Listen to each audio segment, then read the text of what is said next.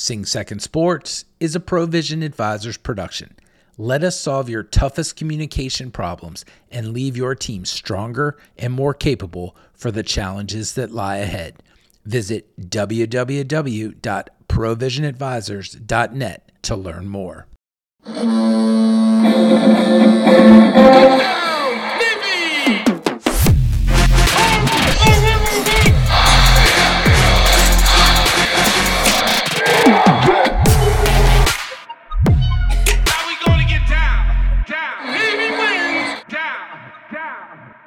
Hello, everyone, and welcome to the Sing Second Sports Podcast. I am John Schofield. Joining me is co-host Ward Carroll. Chris Cervello is working the board and doing Old Man Radio just like 2021. So it is 2022, and we were coming off of a very nice taste in our mouth from the Army-Navy game. We broke that down for you. It ended an incredibly good fall season, which we'll wrap up in the out today. But first things first, Ward, walk us through the excitement of your holiday season. And I'm going to hear from Chris here in a second, but yours is more important in that yours involved dogs and snow. Chris's just involved dogs and beaches. So as you were climbing out of Snowmageddon 2022, Ward, walk us through what your off season was like. So the highlight above everything else was my oldest informed us that we're going to be grandparents. So this will be our first grandchild. Oh, congratulations. Oh, yeah. His fiance, soon to be wife, is due in July. So that was pretty amazing news. They did a kind of a side door rollout. They gave us one of these digital frames that you can upload photos, and it's like, Harry Potter, that you have a moving photo on the wall. And he goes, and you're going to be needing this because we're going to be sending you a lot of photos. We're like, oh, why? And then he pointed to Jana and said she's pregnant. And, it's hard to even process it because we didn't think we had a path to this. Only an aviator refers to the arrival of his first grandchild as a side door rollout. But I mean, that all of that aside, congratulations. That's awesome. Thank you. Yeah. So, that was far and away the biggest news of the season. We'll get into what Wags' and Chris's off-season events were, but let's quickly wrap. Since we talked to you on December 13th, there were only 4 things. There were 2 men's basketball games and 2 women's basketball games. The men, coming off of a 10-day layoff, lost to Towson at home 69-52 in a game that a lot of people commenting online, and I was talking to Matt Munley about this right after this game, like just a bad time. You're coming off of finals, you haven't played in 10 days, and Towson is not like a Quinnipiac or a low level, payment game. Towson's a tough opponent, and they came in here and beat us by 17. They did rebound with the all-important beginning of the Patriot League slate up in Worcester, which Pete Medhurst reminded me is spelled W-O-R-Ster. But a good win on the road, 70-56, in a game that looked like it could be much more than a 14-point difference. The team just looks really good, and we'll break them down in a little bit more detail with Wags. The women are struggling. They started off their Patriot League slate at home against Holy Cross right before the new year and lost by 10, and then went up to BU in front of Ashley Pelzick and a sparse crowd up in Boston and got stomped 82-58. Jen Coleman continues doing what she does, double machines all over the place. But it's a struggle for the women's team, and we'll have Tim Taylor on here in the new year to talk about that. So before we get into our interview with Chuck Gladchuk, who is our feature interview today to help us wrap up what the fall season was and what the spring season portends. Chris, what was your off season like, and how has your handicap come down? I presume several strokes. Actually, the other way. I'm one of those golfers. Sandbagging.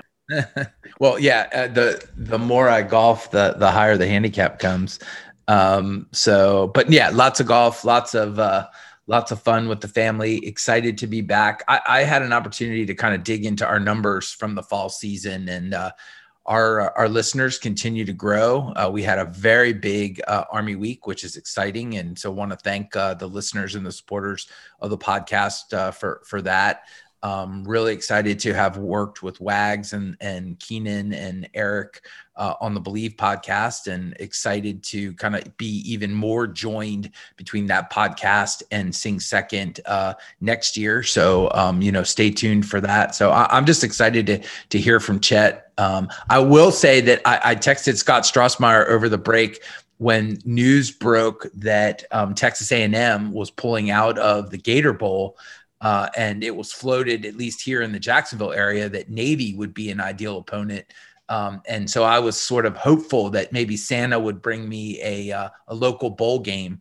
But Scott quickly dashed my holiday dreams, telling me that the team was gone to all 50 states and that there was no way Navy was going to play. And so, alas, it was Wake Forest and Rutgers. But for a brief second in the Cervello household, the idea of Wake Forest Navy in Jacksonville was almost too good to be true. Oh, the Battle of the Cervellos. Well, you're not alone there. When Rutgers got that non-bowl eligible call to play in the postseason, I'm like, come on. Like, the guys from Piscataway get that call, and you don't ask the guys who are going to be deployed halfway around the planet this time next year. They don't get the call. That's crap.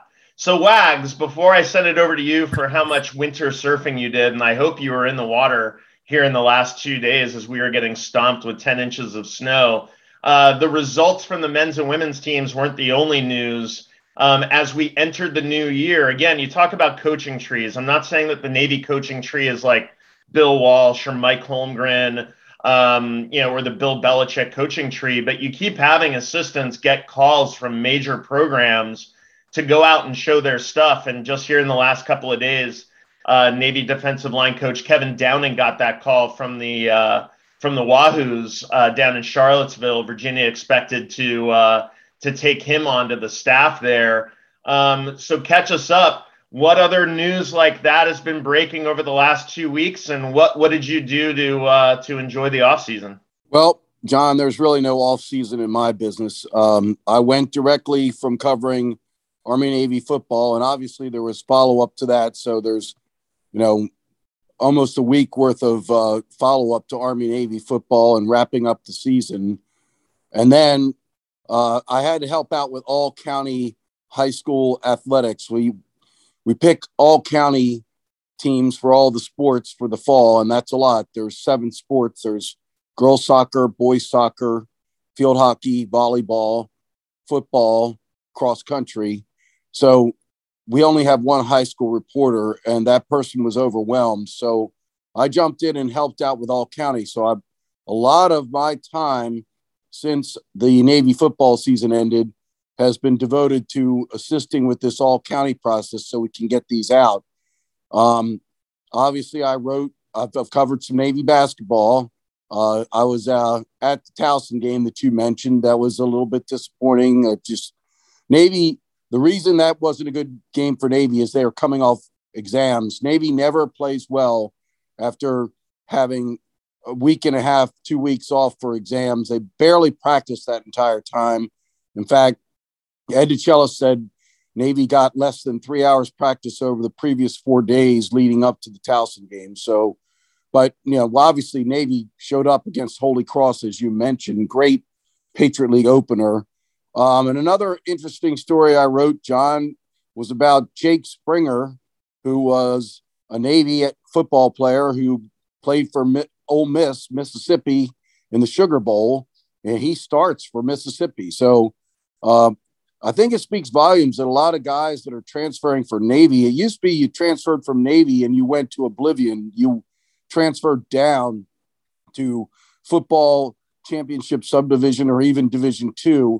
Navy's got guys transferring from Navy directly to Power 5 conference schools. Another safety who left around the same time as Jake Springer, Chellen Garnes, he's at Wake Forest, which was in a major bowl. So I wrote about Jake Springer, and it was an interesting interview. And, one of my first questions of Jake Springer is, how's life different playing for Mississippi than it is for Navy? And he basically said it is true as true.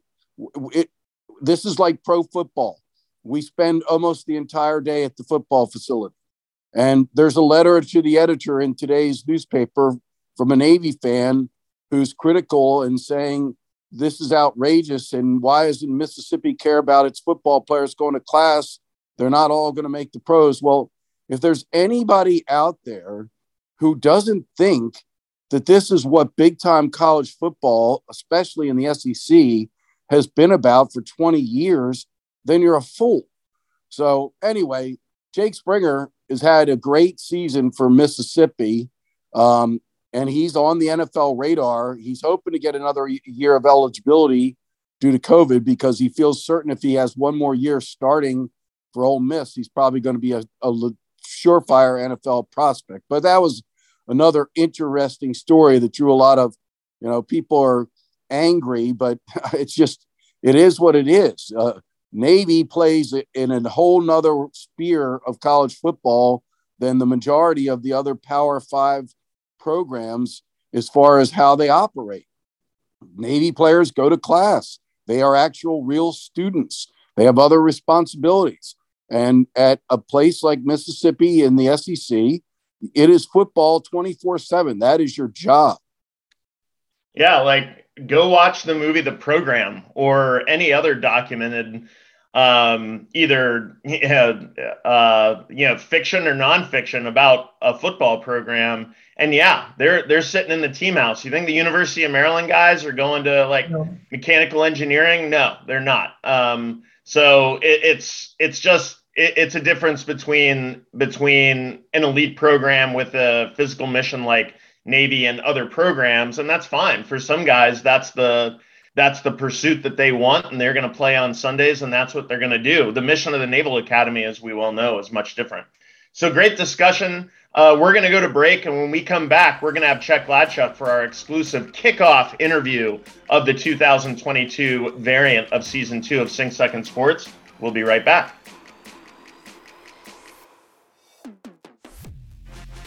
This week's episode of Sing Second Sports is brought to you by our sponsors at Red Red Wine Bar and Dry 85 in downtown Annapolis. Coming to town for a game? Is it your class reunion or just looking for a place to chill on a Friday or Saturday night? Red Red Wine Bar and Dry 85 are staples in the Annapolis Main Street scene. Whether you're in the mood for a good Cabernet at the wine bar or an old-fashioned and a Dry 85 burger, both locations will take care of you. Special thank you to Brian and Lisa Bolter, the owners of both establishments, for being fantastic supporters of the Sing Second Sports podcast. Now back to the pod. All right, we are back. Ladies and gentlemen, we are so happy to be joined by the athletic director of the U.S. Naval Academy, Chuck Gladchuk, coming off of a really successful fall season. One could say that. But Chet, number one, I'm going to ask you the first question before I let Wags and Ward hit you up with some of their own questions. When the season started, it certainly looked like, pink sky warning, or pink sky morning, sailor's warning. You have the incident at the end of the Air Force game. We're going 0-2. Ivan is let go and then brought back. You start off the star season with volleyball losing. And then after that, you kind of go 9-1, dominate Army in the star series. Even in the one sport where we lost the star, volleyball came back and beat Army later in the season, exacting a little bit of revenge there. So I know that a lot of your metrics for success are star matches. How would you evaluate how successful the fall season was? Not just beating Army here a couple of weeks ago, but all of the sports performing the way they did. John, I think we need a little bit of momentum early. I'm not sure that we were, as focused as we needed to be. And that got recalibrated a bit and we got on the beam. And I think, losing one game to Army in volleyball is not a big deal. I mean, it happens that we, of course, want to win them all. But I mean, Paco came back and beat him twice after that. So, I mean, he refocused and kind of zeroed in on his preparation. You're exactly right. Our Our fall against Army was extraordinary, probably one of the best that we've had in a long time. It just didn't revolve around Army. I think all of our teams had a great fall. We lead the Patriot League in championships again at this point.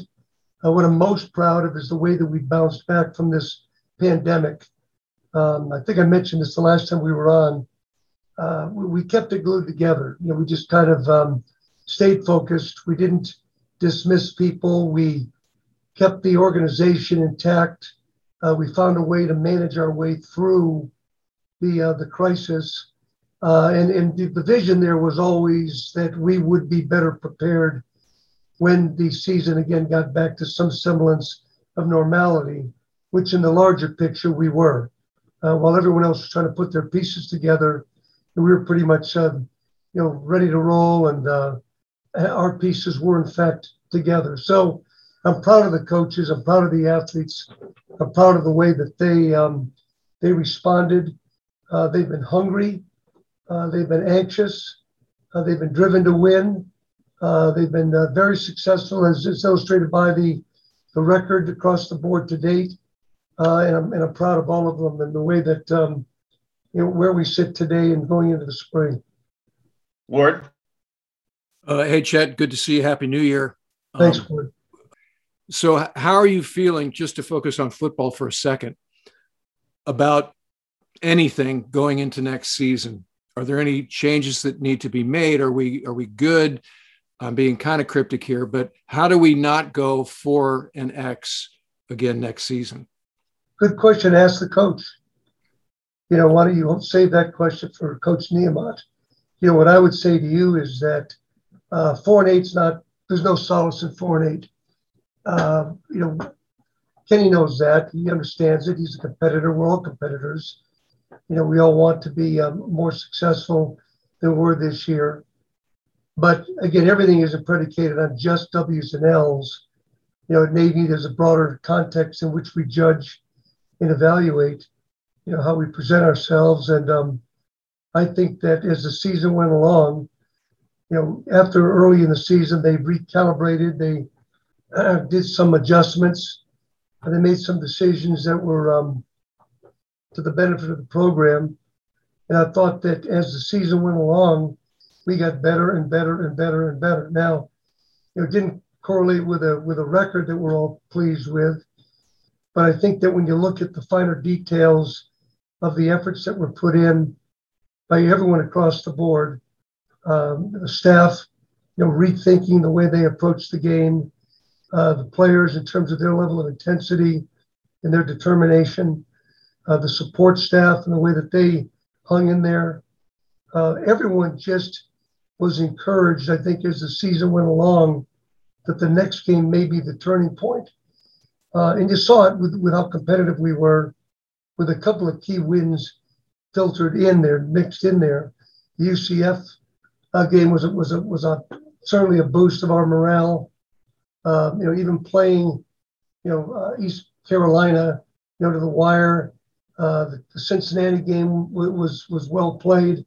So I don't think at any point in that season, after the first two games when we kind of recalibrated and got our ducks more in line, I don't think there was any point in that season where we didn't see progress and didn't see us just getting better as the year went along. If I get into, we're young and schedule was tough, and that's just excuses. It may be reality. Certainly you can defend, some of the challenges that we faced, but that's not where I am. I think that you take a look at the schedule, you take a look at the effort, you take a look at the productivity, you take a look at the expectations. The program's been intact for many, many years, decade and change. This isn't a new staff. This isn't a new program. We're not making wholesale changes with transition. The expectation is that we'll be competitive, that we'll meet our goals. And I think that we took some giant steps towards being a better program, and I expect us to be better next year. So as we go into spring semester, any concerns about the pandemic landscape, Omicron? Obviously, we don't want to go back to where we were this time last year with this piecemeal basketball schedule and so forth and so on. What are you hearing about how the brigade's approaching this, and what has your guidance been to the relevant coaches in the near term? I think it's very, very different than it was last year, extremely different. Last year, we were dealing with the uncertainties of the virus, and no one knew how to figure it out, what to do. It was basically a day-by-day situation. And that's just not the academy, because the academy was taking its guidance from Department of Defense, CDC, the NCAA, the Patriot League, and everyone was confused because, again, they weren't sure where we were headed, with this pandemic. Now I think we've got a handle on testing. We understand that there are asymptomatic conditions, symptomatic conditions.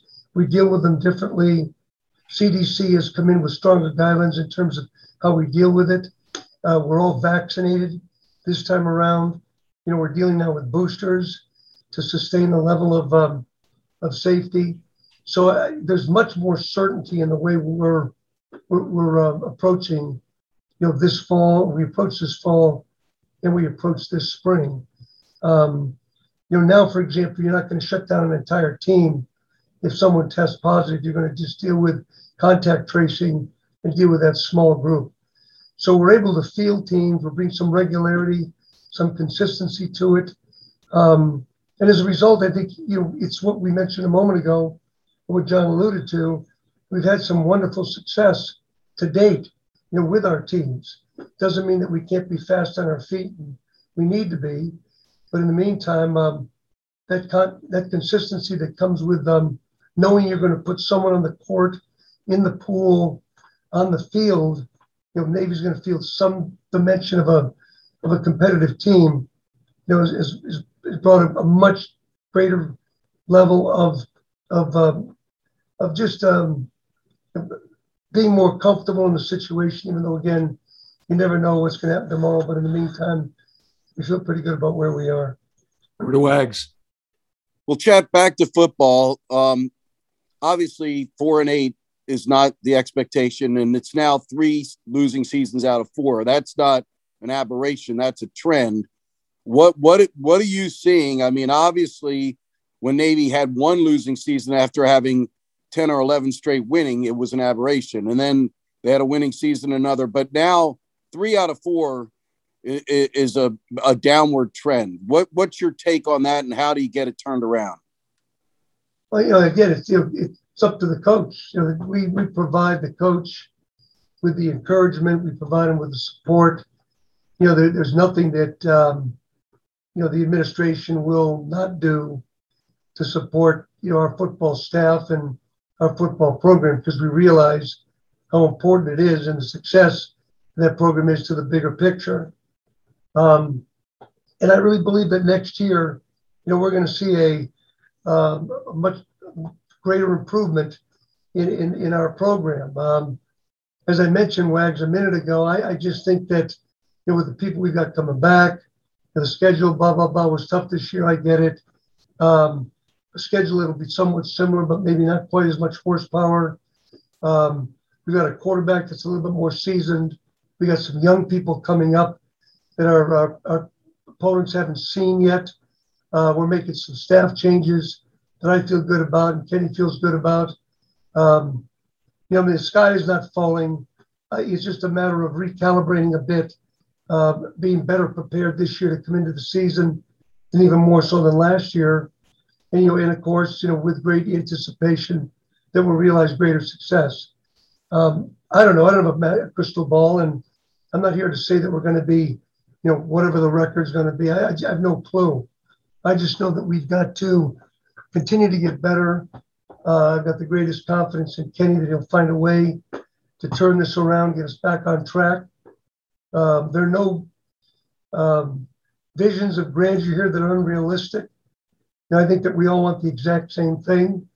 We want to beat Army, beat Air Force, bring that Commander-in-Chief trophy back here, get to a bowl game. win a bowl game, and then of course, if we can advance in the conference and realize the benefit of conference championship caliber play, that to me is gravy.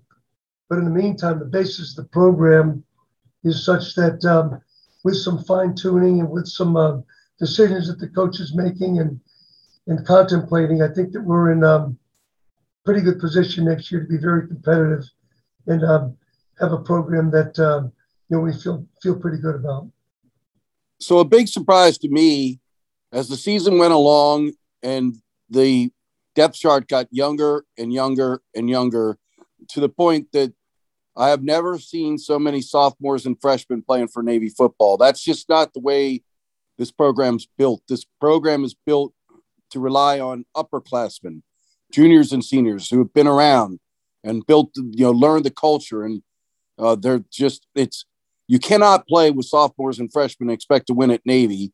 And what I was told was that the junior class was wiped out, that due to COVID, how miserable it was at the Naval Academy, every player, a large percentage of the players that should have been juniors this year at Navy were gone. And the truth is, if you look at the senior class, they recruited 68 players. By the end, they were down to 35, and only about 17 of them were contributors. So the bottom line is you didn't have any seniors and juniors, not enough, playing for you, and you're relying way too heavily on sophomores and freshmen. How do you change that? How do you retain? How do you make sure guys aren't going in the transfer portal? I know we're in another era of college football where it's so easy to go in the transfer portal, and that's another thing I've never seen. So many Navy players entering the transfer portal. Because it's so easy now. It didn't used to be so easy to leave the Naval Academy. Now you just put your name in a transfer portal if you're not happy. How do you turn that around so that you're not playing with sophomores and freshmen again? Well, it's just recruiting. That's all there is to it. Bill, there's no science to it. I mean, you bring in a class and you expect that class to be productive. You anticipate that those athletes will stay with us. You expect that the environment, which is the program, which is embracing and winning ways and supportive, and they're getting a great education. They're aspiring to be leaders in the fleet. It's a package. It's a good question. I think that Kenny could probably better address than I in terms of why we were so lean in that junior class. I know that there were a number of them that decided not to come to the academy that were naps. So we took a little bit of a hit in that junior class. That was one issue that was of concern. They kind of caught up to us. But everyone has to start somewhere. I think the model that you've expressed is correct. That we have our greatest success when we have leadership with our firsties and our second class. We did have a young team this year. But again, the good news is that young team grows up. They're a better, more experienced group next year. And there's some very good athletes, in that plebe class and that youngster class this year that will be juniors next year and will be sophomores. So again, I think there was a seam, Bill, where, for whatever the reason, our recruiting fell off just a bit. And there was a combination, again, of some transfers. It was a combination, again, of some people that left for other reasons. And, you hate to see it happen, but it did. But now, again, we're hopeful that this next group will step up, grow up quickly. A big part of it is to keep this coaching staff intact, on our defensive side, because that's where there's a lot of young youth. And, I have great faith, as does Kenny in Newberry. And I think that those players will be legitimate Division I players in the fall. In terms of the portal, what can you do? It's the changing ways of Division I athletics. Our biggest challenge is, of course, to get to that youngster year, and they've got to commit, to serve. And if they're playing well and they're uncomfortable for whatever the reason, and they think that they can move to the portal and find greener grass, they're going to do it. But I think a lot of it has to do with the environment that our coach creates on the inside, which is extraordinary. the sense of family that he continues to nurture. And now with greater leadership with those young people that are growing up, hopefully they can keep it glued together and we won't see the exodus as we did with the two classes you referred to. So last for me, before I turn it over to Chris Cervello, you mentioned earlier about staff and retaining staff. We've heard that Kevin Downing, the outstanding defensive line coach, may be going to Virginia. There's a rumor of that. I had heard through Scuttlebutt about possibly one other change on the defensive side of the ball. What in terms of staff, and obviously a lot of people wonder about Ivan Jasper because of what happened during the season. And Army tried to recruit against Navy for quarterbacks by saying Jasper would be gone. Where do you stand staff-wise? Have you and Kenny hashed that out yet, or is that an ongoing process? He's working at it now. I mean, I have no idea in terms of, the rumors of, who's leaving. I know that we have one coach that took a look at another position and decided to stay. Very significant situation for us, but it worked out. I think that Coach Niemot is got tremendous connections nationally. He knows a lot of people.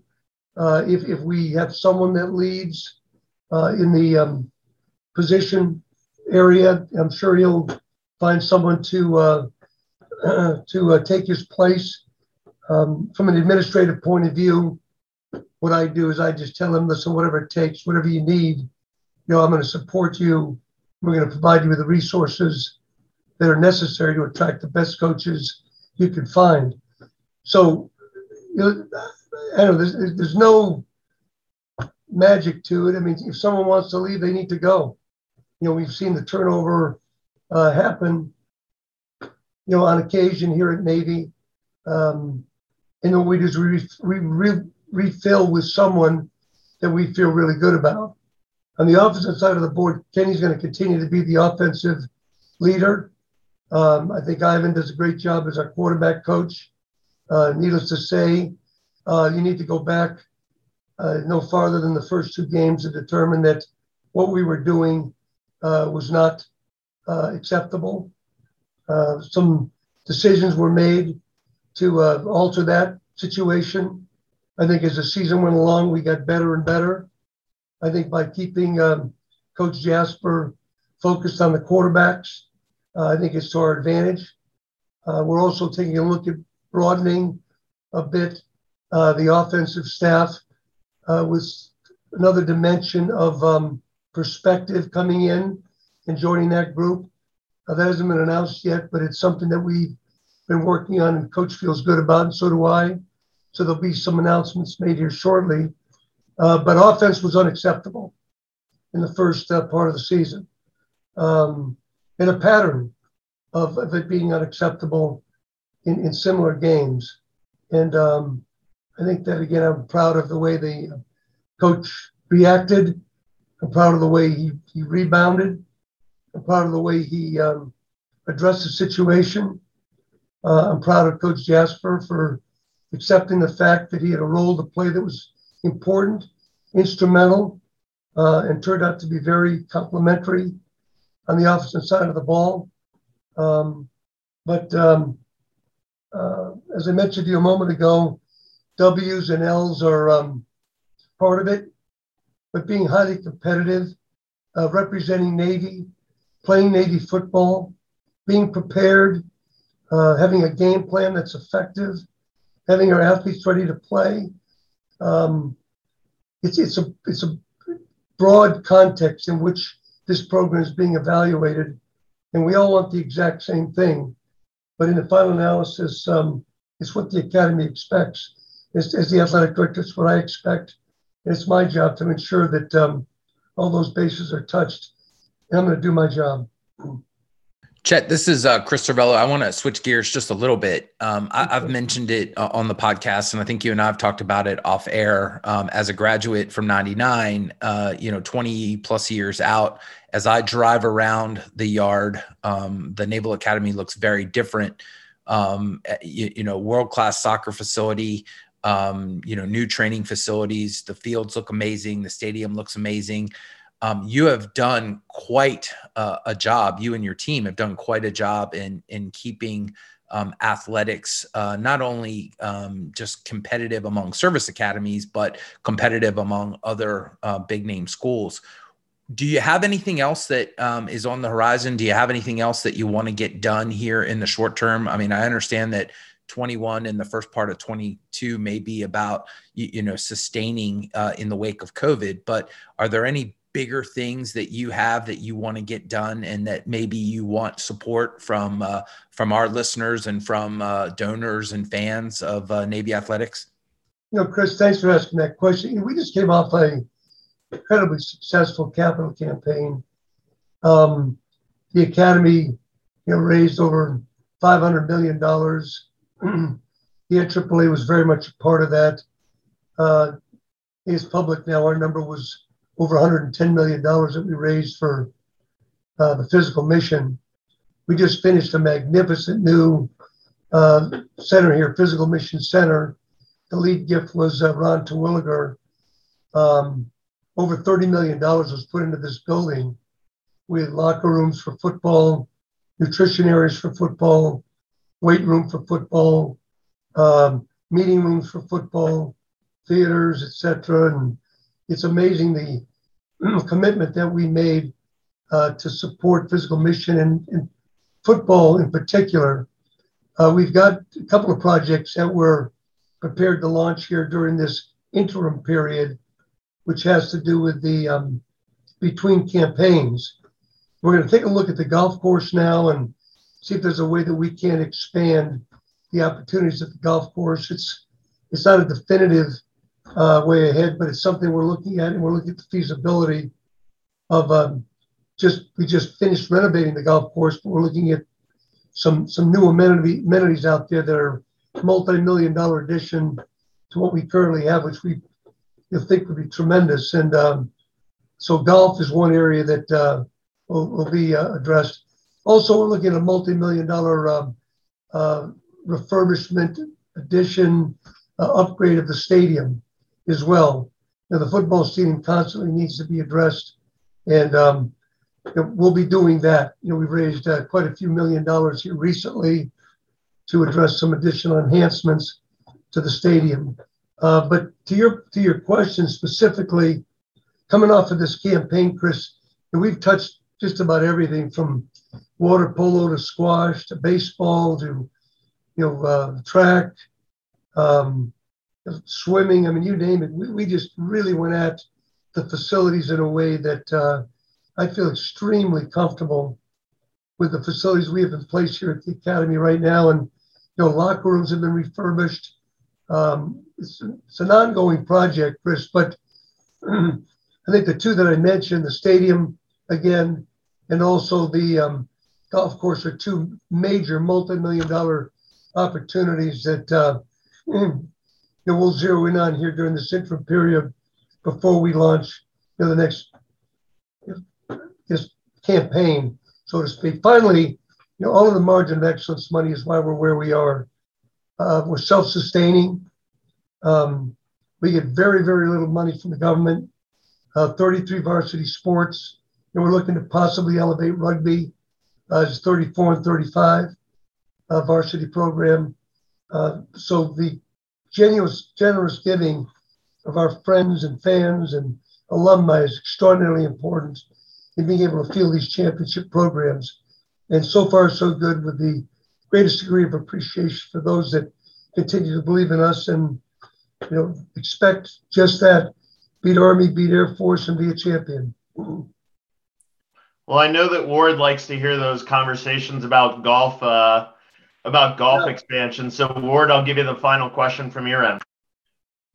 Well, so Chris did a nice job of sort of framing your legacy, Chet, in terms of resources and facilities.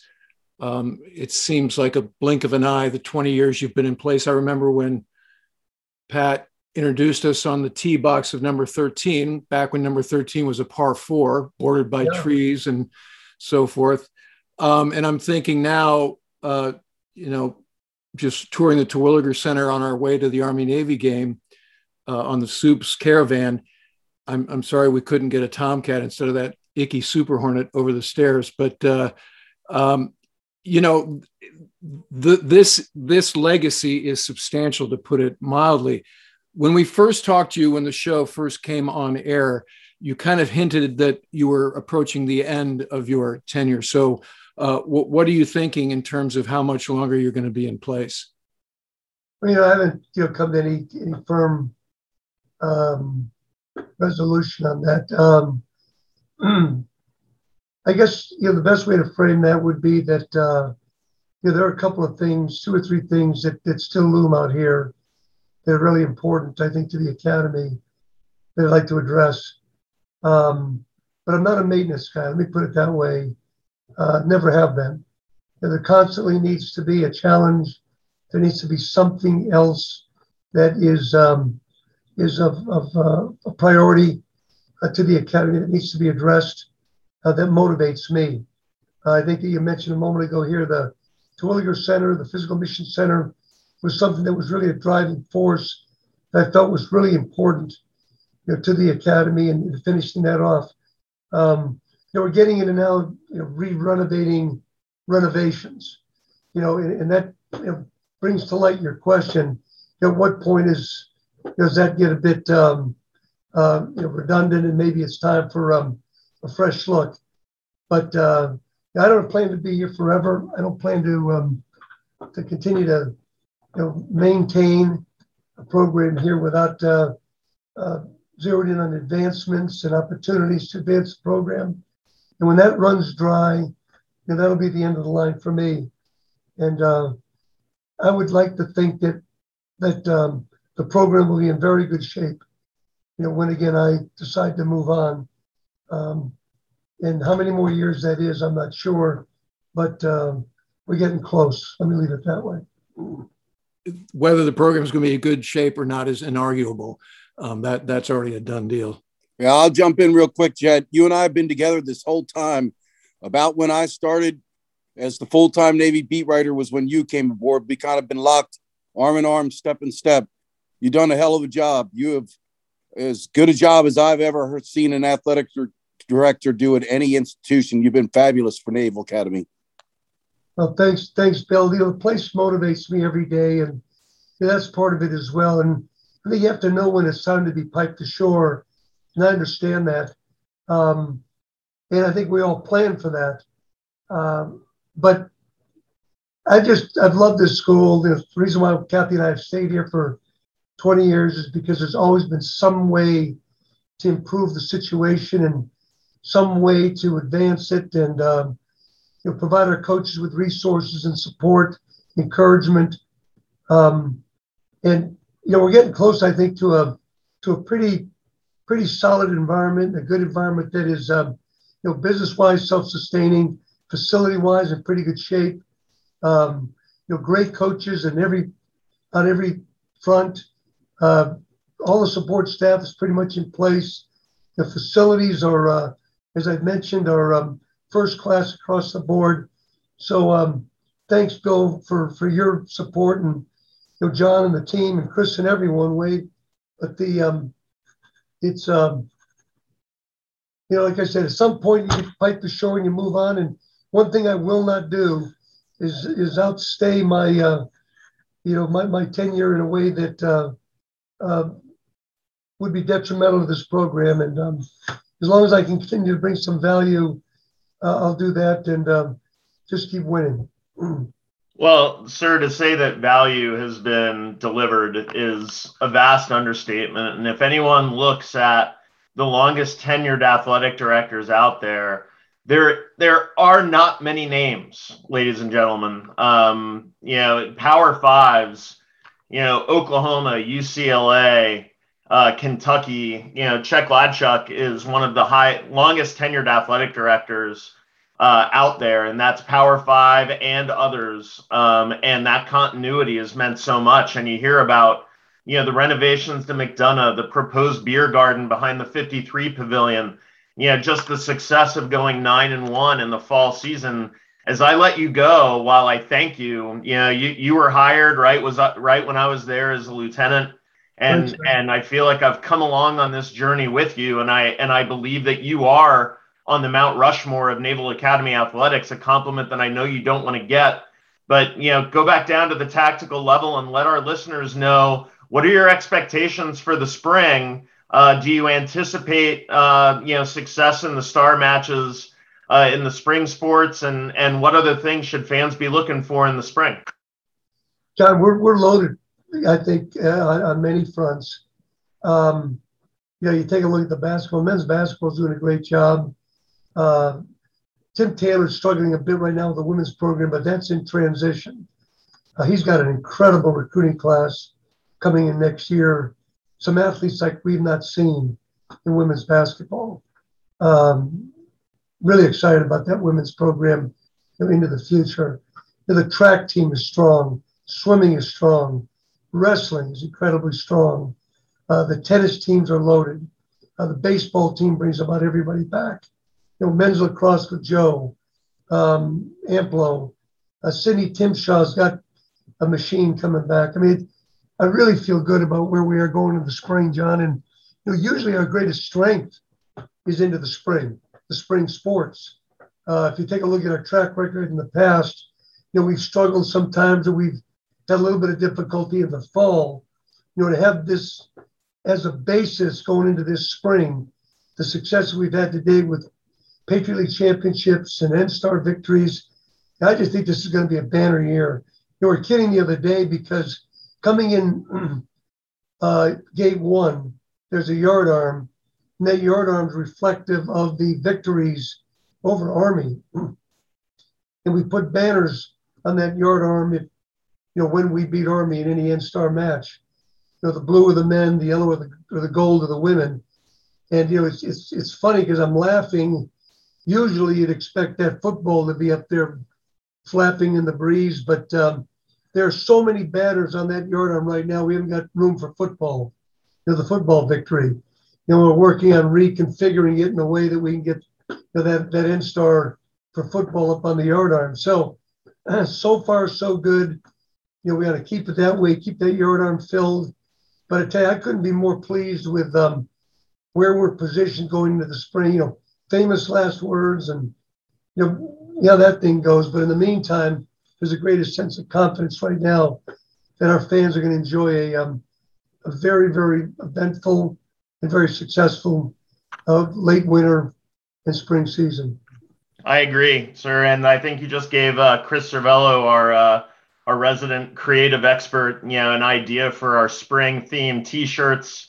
The NSTAR yard arm out there. We'll get hot on the design of that thing. So, as we talk to you here on Tuesday morning, hope to see you out there at Alumni Hall tonight. I know I'll be there. I hope to wish you a Merry Christmas and a Happy New Year. And Chet, number one, thank you for making time in a very busy day. And thank you, number two, for what you do for the Naval Academy and the physical mission. You guys are really important to us, and thanks for carrying the banner as you do. It's nothing but wonderful accolades and support for your efforts, John, and your team. So that goes both ways, and keep up the great job. Thank you. See you tonight.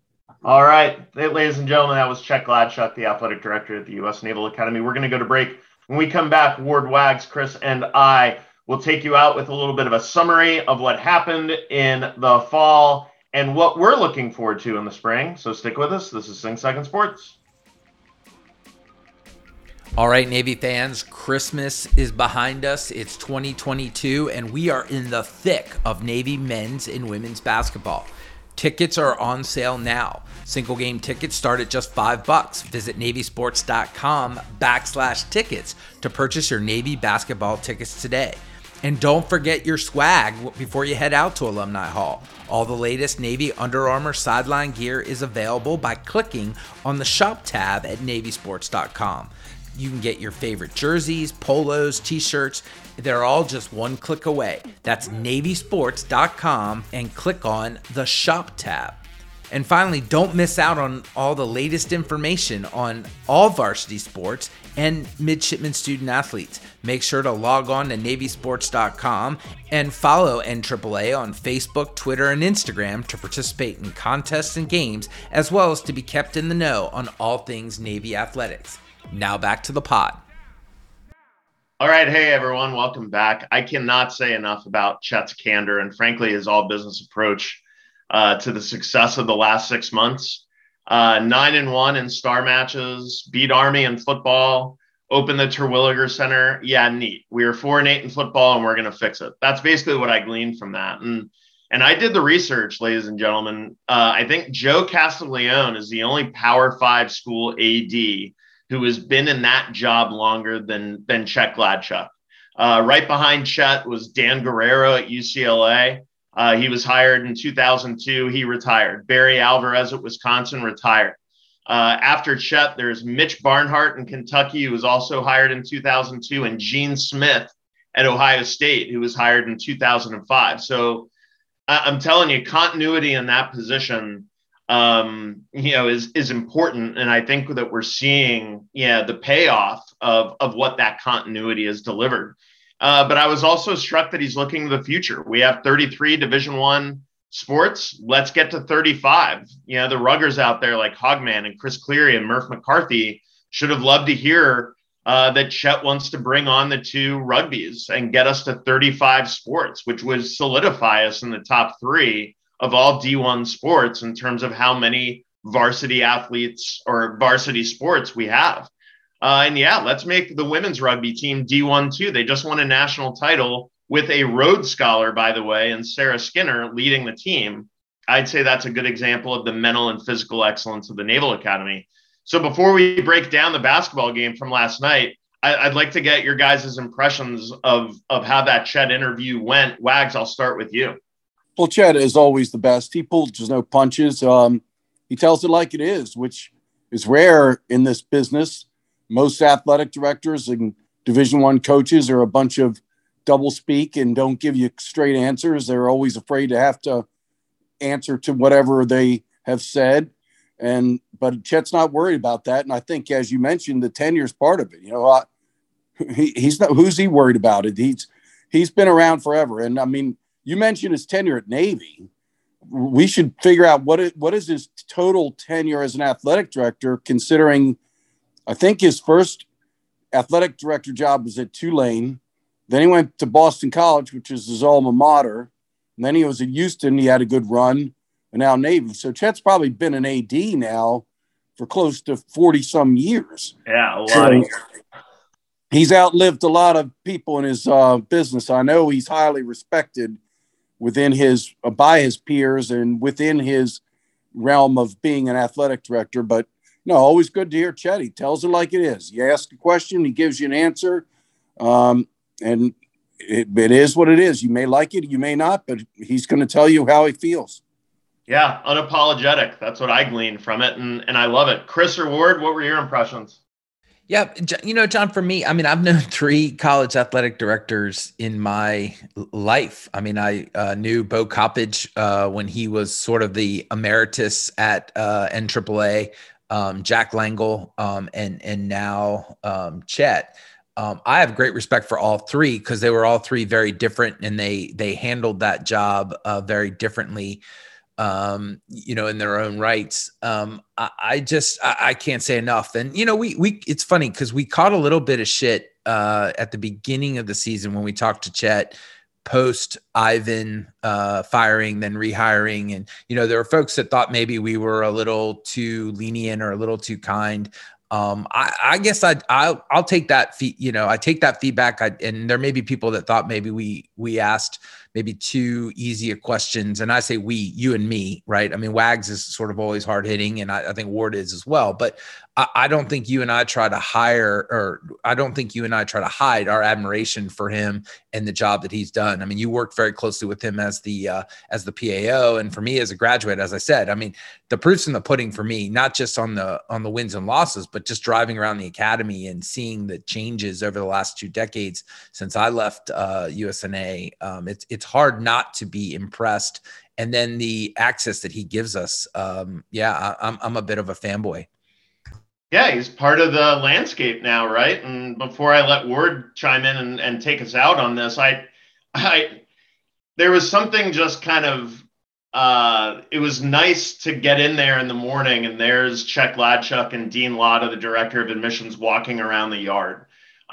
He's an ever-present, source of positivity and leadership. Soups have come and gone. Chuck Ladchuk has been there. Commandants have come and gone. Brigades have turned over. And Chuck Ladchuk, with all of that turnover in a very unique scenario at a service academy where there are a series of challenges anyway, in and amongst what's going on in current events, when you're asking these young men and women to go out and serve their nation and eschew the opportunity to go, to pro athletics, like a lot of people who go to Florida State or Maryland would want to do. To maintain that over 20 plus years is just impressive to me. And yeah, I'm a huge fan and I'm unapologetic about it. Ward? Well, I agree with everything that's been said. And as we mentioned on the show, like you, John, we've been around for his entire tenure in various configurations. You and I were on active duty when he first got here. I was at the very end of my time and you were about to transition to PAO and go on to great things, but he's always been no nonsense. He, as Wag said, he doesn't pull any punches. What you see is what you get. That's the refreshing part of him. He's delivered, as we were gushing towards the end of the interview about his legacy. It just sort of stands alone. You just, as we were, rattle off the facilities, rattle off the accomplishments and the trophies in the Terwilliger Center and elsewhere around the yard. It's self-evident that his tenure has been amazing. And, as we're asking right before the end of the interview, how much longer are you going to be around? And as we've surmised, it doesn't look like he's looking for the exit just yet. And that's good for Navy. And so he's going to be a tough act to follow. Jack L'Engle in some ways was a tough act to follow, but Chet shifted into the next gear. He got the organization into the 21st century. And, it doesn't seem like there's any quit in him. The other thing that I will say where Chet earned my ultimate respect is at a Navy golf member event when we were renovating the course. This was held at the stadium. And as you might imagine, middle-aged white guys that are upper middle class, if not upper class, well-heeled, kind of want to get their way. And when you get 50 to 100 of them in a room, and we're talking about, hey, we're going to have to shut the golf course down for a year plus. And a lot of these guys are retired and they're thinking, oh, this means I have to hang out with my wife like every day now. So they were sort of angered at the idea. So, hands are shooting up in the Q&A, and some guys decided that they were going to, bum rush Chet and sort of say, well, we don't want to pay if we're not able to play, right? Like, we're not going to pay our dues during the time the course is shut down for renovation. And he just looked at him and said, we're all in. And they sat down and didn't say another word. He just, villagers rushing the castle, and he just put out their torches and sent them on their way. And so this is how he rolls. He walks the walk. He's not asking anyone to do anything that he wouldn't do himself. He's always on the sidelines. Last night at the basketball game, when there's not that many people there, he's always there, beginning to end. He cares. He loves his job. And as a function, we've thrived. So, that's it. Yeah, he's the absolute best. And you mentioned the basketball game last night. Let's quickly, before we go out, kind of summarize what happened there. In short, the Naval Academy came away with a big 83-71 victory over BU, who was the prohibitive co-favorite to challenge for the Patriot League title this year. And we did that with a little bit of a Cal Ripken streak coming to an end. Greg Summers, who had started 60 straight games over the last 3 seasons, was sidelined with a leg injury, from what we understood. He had just come off of a big 20-point performance up at Holy Cross, and they were without him. And I'll tell you what, from last year, and Mike Keary will talk about this next week when he comes on for his basketball review segment. From last year to this year, the growth of John Carter Jr. was on display. Last night was just a very small representation of that. He looked like the guy for this team, the unquestioned leader of this team, the guy who's going to drag them through droughts, the guy who's going to keep his calm when they're on a big run and make sure that they keep it going. He was great. Tyler Nelson was absolutely fantastic. And Austin Inge. I've never seen a guy get such a great plus-minus rating at the end of the game, run the offense so efficiently, deal with foul trouble. And as a point guard, having run such a great offense all night, he walked away without a single assist. It's kind of a one-off for me. But Carter with 23 points, Nelson with 20, Deaver was absolutely stud-like with 18. And like I said, Austin Inge with 12. Wags, Ward, we were all there last night. It was fun to watch. Wags, what were your impressions as we walked out of there? It was a great victory for Navy. I mean, Boston's legit. I mean, they came out, and I think at one point they'd made 9 of 10 field goals. And you're like, does this team ever miss? I mean, and Navy was playing poorly, but Boston was slowly pulling away just by the fact they didn't miss a shot. They're very talented. They've got the preseason player of the year in Javante McCoy. The big man, he and the big man are both graduate students. I was mentioning during one of our segments that, Navy's going to be dealing with this all year. Guys that are back for extra years. And so they're a veteran squad at Boston University. So that was a huge victory. And to do so without Greg Summers, I wasn't sure if they could beat Boston without Greg Summers. And you mentioned it. John Carter is decided that I'm the man.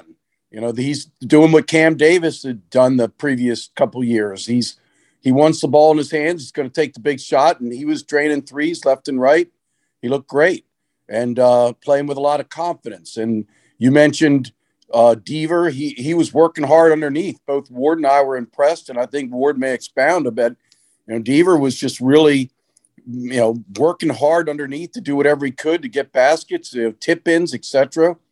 And Tyler Nelson, I mean, is there a guy with a higher upside in the entire Patriot League? I mean, he's 6'8" with a wingspan that it makes him probably close to 6'10", 6'11". He can shoot it. He can drive, and he can get up in the air and dunk. He's as athletic as any player in the entire Patriot League. And that was a career high for him, 20. Inge had a career high, 12. So that's what you need to make up for a loss of scoring from Greg Summers, guys going for career highs. And something about Inge that you should mention, the plus minus, a big reason for that is he was responsible for covering Javante McCoy in the post game. And had 5 steals in doing so. He did. And we'll go look at the Javante McCoy had 5 turnovers. He was picking his pocket. So that was mentioned in the post-game press conference by both John Carter and Ed DeChellis was the defensive efforts of Austin Inge. He's a really good on-ball defender, very tenacious. So it was just a terrific victory. I cannot wait. And Ed DeChellis, he says this almost every post-game press conference, but he did it again last night. He can't wait to see what this team's going to look like when it's full strength. They have yet to play a single game this season with everybody available. At the beginning of the year, Inge and Richard and Joko were down, had a battle back. Were battling back from injuries. And then Richard worked his way back, but Inge was still sidelined, and then there's always been someone sidelined. Now Summers is out, and the guy that hasn't played all year is yet to suit up. And Coach DeChellis gave us good news in the post-game presser. He said he will practice today, Wednesday, Patrick Dorsey, the all-around versatile player. But I just, Navy has the ability to be really, really good. Yeah, and Ward, I'll kick it over to you. But Mike Carey said at the beginning of the year, they don't build Patriot League basketball players like Tyler Nelson. Tyler Nelson to me, and Wags, you just wrote an article about Jacob Springer going from the football team and starting for an SEC team in Ole Miss. Tyler Nelson looks to me like a kid who could totally suit up for Maryland, Villanova, any of the big teams out there in college basketball. He just looks the part. Ward, what were your impressions?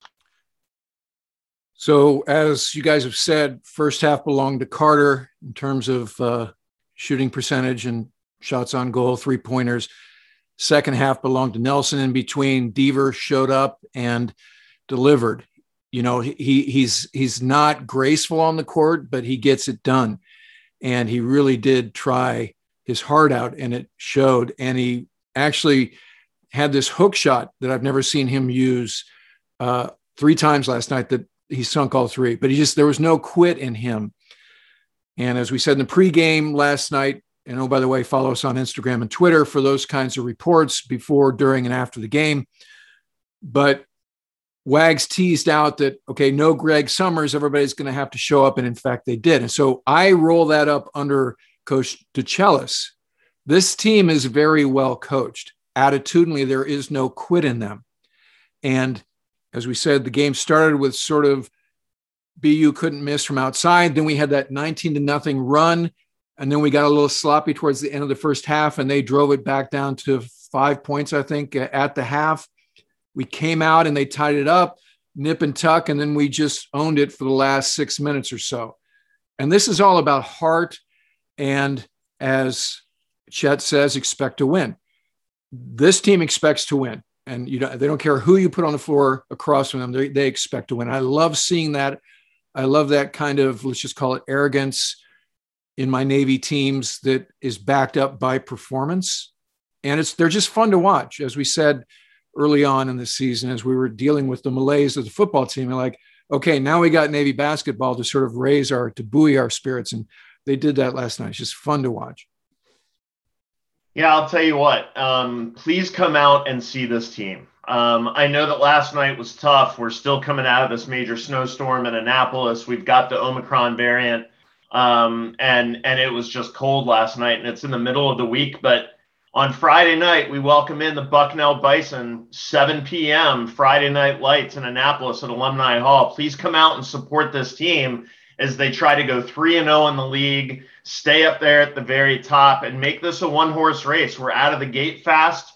Let's stay on the pole and bring this home and go wire to wire and play in March. That's what I think the goal is completely. And in doing so, this basketball team can join a very long list of success that happened in the fall. And as we go out, let's just quickly review how well everything went in the fall. You heard Chet and the 4 of us talk about it, going 9-1 in star matches.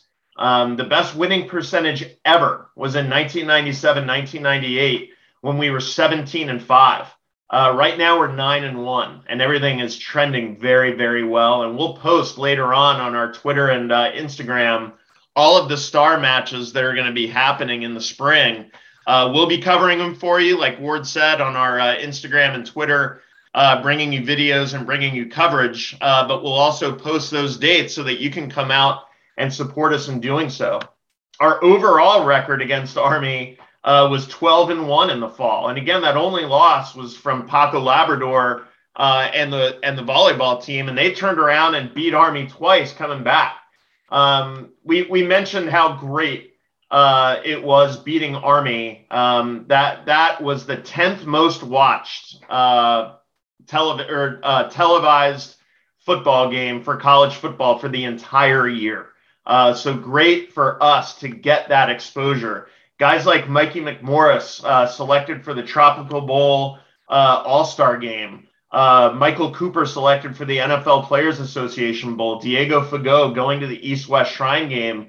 Diego also announcing shortly after Army-Navy, and maybe we'll get into it later on in other pods, how out there Diego was in social media after the Army game. That's a story or a conversation for another day.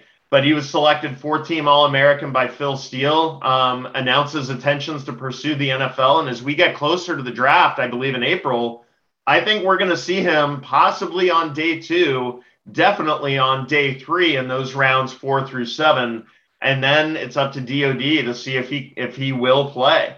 And then, yeah, we've talked about basketball. They're off to now a 9-4 start. They haven't had Patrick Dorsey. They haven't had a full team yet. And they're currently number 91 out of 358 teams in the NCAA net rankings. And they have 2 quad 2 wins. This puts them above programs like UVA, Miami, my beloved Maryland Terrapins, Cal, St. John's, blue blood basketball programs. Our net right now is a lot better. And I guarantee if you come out and watch this team in Alumni Hall, you're going to see a team that is trending toward playing in March. That does it. Thank you for being very patient with us in this very long pod as we come out of the break. We wanted to make sure we gave all the love to the fall sports, looked ahead to the spring sports, and who better to contextualize all that with us than Chuck Gladchuk. For Chris Cervello, Ward Carroll, and Bill Wagner, I am John Schofield. Thank you to our sponsors. Thank you to our fans. We'll see you next week on Sing Second Sports. We are out.